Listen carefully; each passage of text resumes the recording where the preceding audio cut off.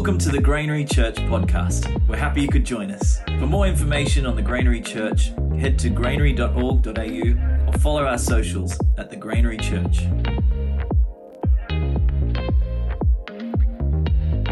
Hello everyone, how are you today? It's good to see you all. If we haven't met before, my name is Sam. One of the team members here, one of the pastors here at the Granary. Please come and say hello at the end of the service. We'd love to get to know you. If you're new or visiting for the first time, out in the foyer, we have a table for you where you can come and have a coffee with us, and we would love to know you. So when I first came to Australia, that was in the year 2009. And it didn't take long for me to make this journey. I literally took God's word at my heart, and I said, on 1st of January of 2009, I received a word from Acts chapter 1, verse 8, which says, "You will be my witness to the uttermost part of the world," or to the ends of the earth. And I came into my living room, I saw a world map, I saw Australia on the bottom of the map, and I said, that's where I'm going, God take me there. And God did provide, God in a miraculous way. And it took about 8 months from that time, and I came to Australia. What it has been probably close to 13 to 15 years. But when I came to Australia, I wasn't skilled enough to survive on my own. I've been under my mom and dad's wings. My 2 sisters looked after me, being the youngest. My mom never had me in the kitchen or teaching me how to cook. All that I know how to cook was 2-minute noodles, the masala version, and crack an egg on it.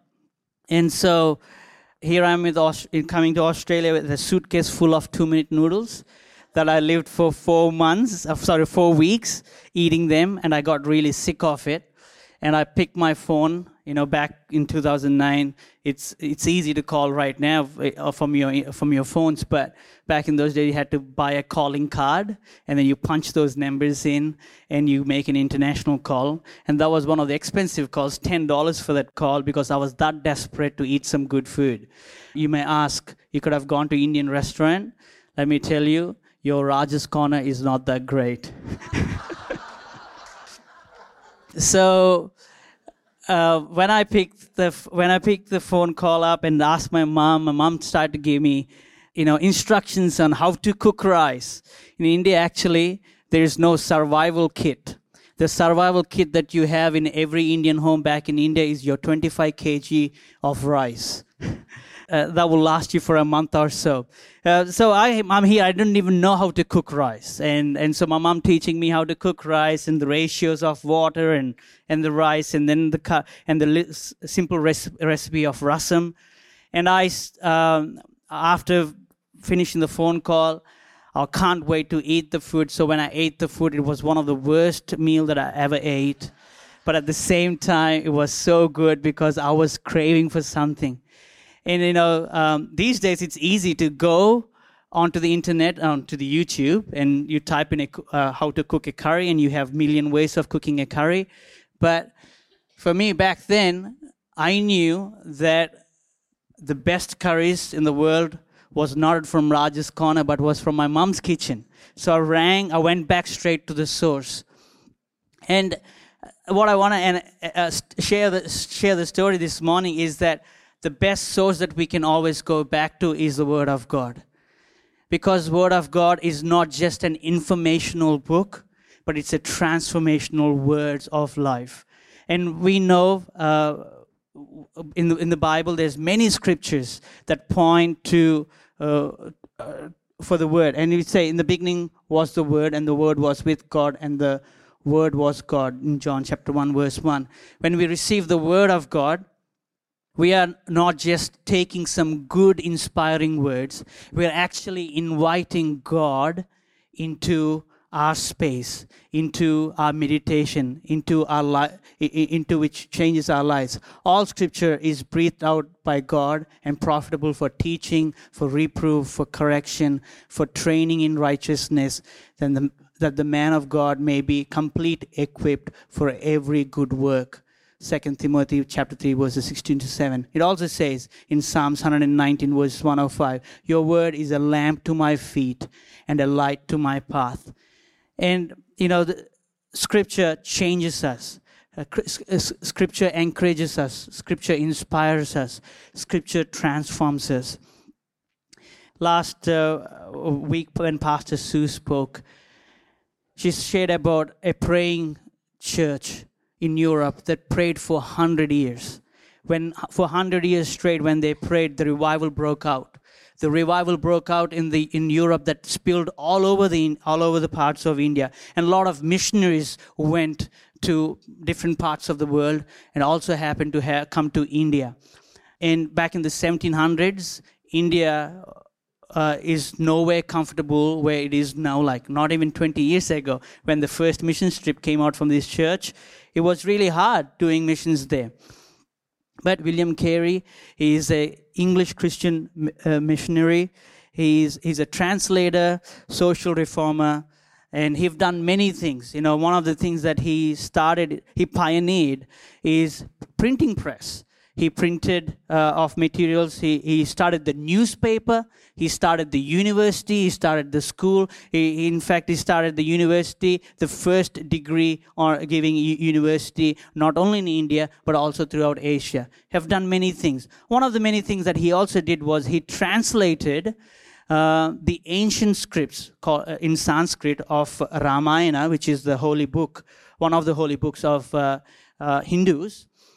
He translated it into English so that everyday people can read. And also he translated the Bible from other languages, from English to Bengali, Marathi, Punjabi, many parts. I think through his work and the team, they have translated Bible into 40 different languages and dialects in India. And that's a massive work. And so part of why I'm sharing this story is, we might question why he would have translated the Vedas, the ancient script, into English. And through that, we actually learned some of the things that the Vedas talk about. For many people in this room, we know that Word of God is actually breathed and been inspired by God, and there's no question or doubt about it. But many religions around the world are seeking for an answer. In the one of the Vedas, it's Vedas which the word meaning itself is to know. The supreme leader in Rig Veda, chapter 10, 125, it says, the supreme leader who is the cause and governor of all creation, who to protect and save sinful mankind, himself appeared upon the earth wrapped in a body that is holy and without sin. And there's another Rig Veda. It says, for remission of every sin, there should be blood shed, and that blood should belong to a divine person who is holy and without any sin or curse. I can read Sanskrit as well. I've learned in school, in my colleges about Sanskrit, and those words are apt for us to, like the religions of the world are seeking for an answer. And in the scripture, we find the answer because Jesus is the answer. Jesus, who is born of virgin, who is sinless, he sacrificed his life, he shed his blood for the entire human race, not just for Christians in Australia, or not only for few tribes around the world, but for the entire world, his blood has been shed. And there's only one way. And Jesus says he's the way, the truth, and the life. And we know that truth. Many people in this room know that truth, that Jesus is the answer. Yet we still, and we said, Lord Jesus, you be the driver of our car or of our lives. But we tend to be the backseat drivers. Do you have any one of those? Can you think of any of the backseat drivers in your lives? I have one, my mom. She don't own a license. She don't know how to drive a car. In a matter of fact, she don't even know how to ride a bicycle. But she has driven for miles and miles from backseat all over India. Even when she came to Australia not so long ago, she was driving here from the backseat. We give God the authority, but we kind of take a bit of a control over that and say, Lord, we send requests to God. We send instructions to God how we want things to be done. It's merely we say your way, but we actually ask, no, do it my way. But taking, when I first got married, I only got married once, and I'm still married to the same girl.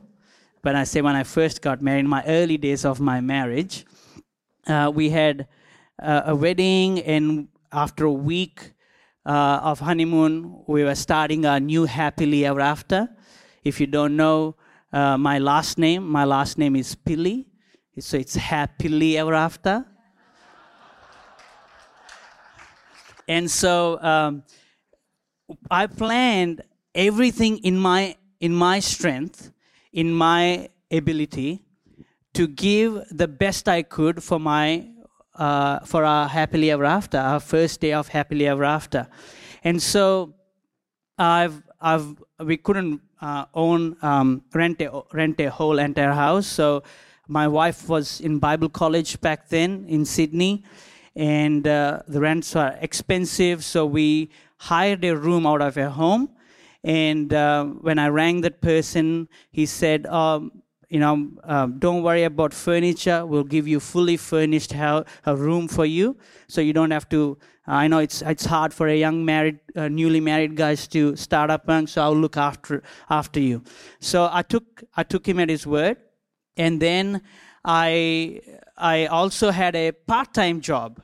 I was kitchen in hand, 3 days a week, and some extra shifts coming. So I thought, that will help us go through the finances, and I can manage this pretty well. But when I went to Sydney from our honeymoon in this tiny, small hatchback, Toyota hatchback car with 2 suitcases in it, that's all we had. We rolled up into this room, excited to start our new life together. When we opened the door, there was no furniture. There was no wardrobe. There was nothing. So we literally walked in with 2 suitcases there. And so I quickly rang my in-laws who were in Central Coast. And we met halfway through. We picked a mattress. It was a thin mattress, not tin mattress. And so we pulled this mattress that was really thin, and we put it on the floor. And as I was trying to pull this through, I get a phone call, and I'm answering. Put the phone in between my neck and my shoulder, and pulling the mattress through. And this phone call was from my work, and they said, "Oh, Sam, hope you had a good wedding. But when you're gone, we had to find someone else to replace you. So don't worry about coming back to work tomorrow." And it was really hard for me at that time. Sherry couldn't hear the conversation, my wife. She could understand because tears were running down on my cheeks. In that moment, God whispered to me. And God said, up until now, you've tried your level best to give your best. But from now on, everything that you have will be from me. Everything that you will have will be blessed through me. In that moment, to be honest, I felt so much peace, but it was hard to trust that word. I was genuinely anxious about how I'm going to feed, how I'm going to pay this rent, how are we going to survive, being the breadwinner for me and my wife, how am I going to do it? Long story short, this is not to flaunt, but this is to God's glory. I'm sharing this, is that within the 12 months of our first year of our marriage, we bought our first home. If you ask me while I'm pulling through my mattress through that door and receiving that phone call that really God would do that? I would say absolutely not. But our God is incredible. He can provide. He can turn things. He can move mountains. There's nothing in this world that our God cannot do. It might be a relationship problem that you might be going through. For God, all things are possible. Maybe your business that is not going well has gone through a really tough season at the moment. With God, all things are possible. God can turn a barren land to a wonderful waterfall that Asher said, that the steady stream. He will plant us like Psalm 23. He will plant us next to the steady stream of waters. And that's what God's promises are.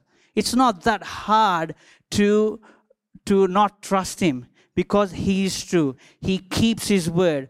The people may fail, your employer may fail, but God will never fail. I love that my dad, every time he bought a new pen or a new book, the first thing he always wrote. Even when we went to school, he used to bring us in our books, we used to write this: Jesus never fails. Jesus never fails. Because He never does. Sometimes we may feel like He is. Sometimes we may feel like, is God here in this moment, in this season of my life? But I tell you with experience that He will come through. He will deliver you.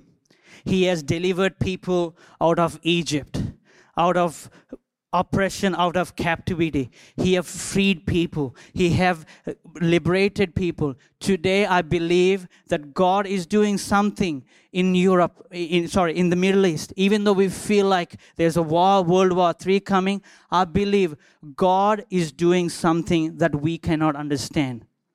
Amen?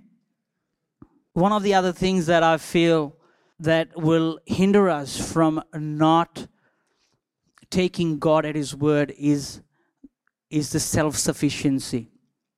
Sometimes, with self-sufficiency, what we'll do is we push God away out of the scene, and we'll be content with what we've got. Me and my family are doing well. We are happy. We try to work in isolation. We try to push people away, push things away. With the world right now, self-sufficiency is the big underlying thing that has been driving people through emotional and mental health issues. Miley Cyrus wrote this song called Flowers, and the lyrics goes like this: I can buy myself flowers, write my name in the sand, talk to myself for hours, say things you don't understand. I can take myself dancing, and I can hold my own hand. Yeah, I can love me better than you can. These words goes on, and there's so much on the social media, so much in the world right now. It says, be rich and famous by your turn 25, retire at age of 40, and all of these false expectations. On the internet, we also see words like follow your heart, but, don't give up. But actually, in reality, the Word of God says our heart is deceitful. We inspire by this inspiring quotes that float around, but we always have to come back to the real source. Real source. We are meant to be in community. We are designed to be helping each other, encouraging each other, working with one another, sharing our gifts. My dad, one of his stories, he shared in his preaching. I heard him share this story about a young boy asking his dad, what is heaven look like and what does hell look like? And then the story goes on. There's a big long table with people on either side. On one side of it, which is, let's say, hell, and the other side is heaven, which also has a long table with people on either side of it. And on that table, there's food from all parts of the world. You name it. It says biryani from India, not from Rajas Corner, the real authentic biryani from India. And there's Italian pasta, maybe from Rosina's. And there's, you ask one of the orders, nice spinach pie on the table maybe. There's plenty of food from representing all parts of the world. And the people on either side of the tables, on either side, had this problem. They had a big spoon that been tied to their hands. So on the health side of the table, they were all hungry, but they're trying to eat it, but they couldn't eat it because their hands have been tied. But on the heaven side of the picture on the table, they had the same spoons tied onto their hands, but what they did was they actually took the food and started feeding each other. And it's a beautiful picture of one another feeding each other. Heaven, we are not waiting for one day to pass this earth and reach heaven. We are called to bring heaven on earth. And by doing so, when we take God at His word, it won't just impact our internal lives. It actually, when the eternal God impacts our internal, it impacts the external. In other words, it changes our community. Also, we say, have you been in the situation where you hired a cleaner to come home and clean, and that person is coming tomorrow, but the night before you're trying to clean for the cleaner? And we tend to do that, though. We all tend to, we have hired this person to help us, but frantically we are going through stress to clean so that the other person don't think we are so messy, we are too bad. In reality, we do the same with God.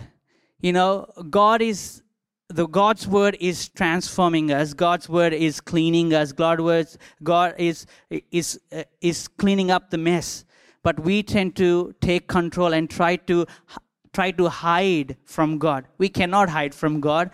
In fact, we have to come openly and say, Lord, I come in repentance. I come with my flaws. I come with my inabilities, and I give it to you. And He's at work. And some of us have actually been too busy that we forgot to return to our first love. Our first love. We return to the scriptures. When we buy a TV or a refrigerator or a flat pack, every of those instruments come with a manual. If you're like me, you take the manual, you have a good look at it, chuck it, and you try to operate on your own. Word of God is a manual. Again, I say, it's not a manual to give us instructions or just information. It's a manual to transform our lives, transform our communities. Why does as a church we need to own our home? Why does as a church we need to give more to 252? Why does we need to see help of random people, young parents who are going to be housed in this accommodation? Because God cares. And God has given us responsibility to care for one another. Following God's word is not that all complicated. We make it complicated. But God's instructions are simple and easy. And sometimes following Him is not that easy either. It comes at a cost. It comes at a price. But the good news is Jesus has paid the price on the cross. 150 years ago,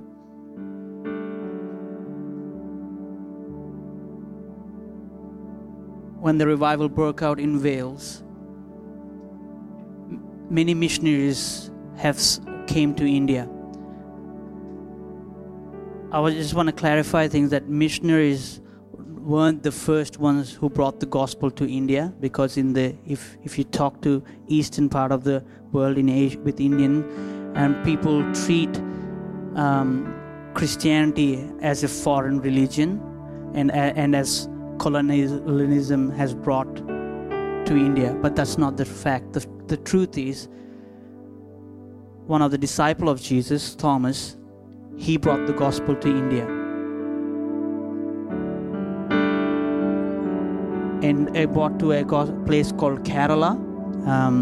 It has another word called Kerala, is described as God's own country. It's a beautiful part of the Indian world. But through Thomas and through various missionaries, the gospel has been spread widely in India. I want to read this story. About 150 years ago, there was a great revival in Wales. As a result of this, many missionaries came to northeast India to spread the gospel. The region known as Assam was comprised of hundreds of tribes who were primitive and aggressive headhunters. They were primitive and aggressive headhunters. Into these hostile and aggressive communities came a group of missionaries from the American Baptist missions, spreading the message of love, peace, and hope in Jesus Christ. Naturally, they were not welcomed. One missionary succeeded in converting a man, his wife, and 2 children. This man's faith proved contagious, and many villagers began to accept Christianity. Angry, the village chief summoned all the villagers.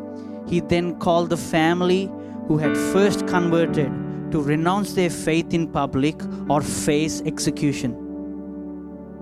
Moved by the Holy Spirit, the man said, "I have decided to follow Jesus." Enraged at the refusal of the man, the chief ordered his archers to arrow down the 2 children. As both boys lay twitching on the floor, the chief asked, "Will you deny your faith? You have lost both your children. You will lose your wife too." But the man replied, "Though no one joins me, still I will follow." The chief was beside himself with fury and ordered his wife to be arrowed down. In a moment, she joined her 2 children in death. Now he asked for the last time, "I'll give you one more opportunity to deny your faith and live." In the face of death, the man said the final memorable lines, "The cross before me, the world behind me, no turning back." He was shot dead like the rest of his family. But with their deaths, a miracle took place. The chief who had ordered the killings was moved by the faith of the man. He wondered, why should this man, his wife, and 2 children die for a man who lived in a faraway land on another continent some 2,000 years ago? There must be some remarkable power behind the family's faith. And I too want to taste that faith. In a spontaneous confession of faith, he declared, "I too belong to Jesus Christ." When the crowd heard this from the mouth of their chief, the whole village accepted Christ as their Lord and Savior.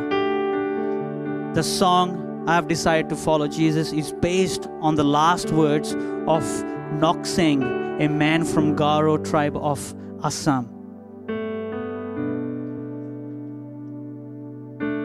Following Christ may come at a cost and at a price. For some of us, it's easy to turn up to church, park the car with welcoming, greeting, friendly faces to serve us teas and coffees. And we don't find it hard to come and worship God. And we need a beautiful worship team that are so capable of leading us, to encourage us to lift our hands. And we get so comfortable in the ways that we do. But for many around the world, it's not the same case. Once I met a man from in PNG. They gather under a tree every Sunday. When the rain comes, they ask God to stop the rain, and they continue their worship. And in Iran and in other parts of India, the same northeast part of India, right now, Meghalaya, for last 4 months, the Christians still have been persecuted. Women have been raped. Houses have been burned. People have been attacked with large knives. We don't hear it in our news because it doesn't give you so much of TRP rating. But it is still happening there.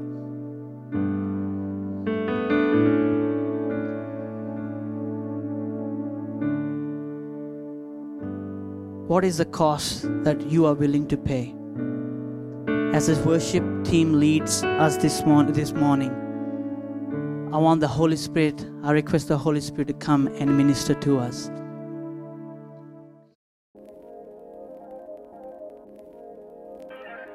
Thank you for listening to our Sunday podcast. If you enjoyed it, either subscribe or follow on the podcast app that you use to keep up to date on when our next Sunday podcast gets released. Have a safe and blessed week.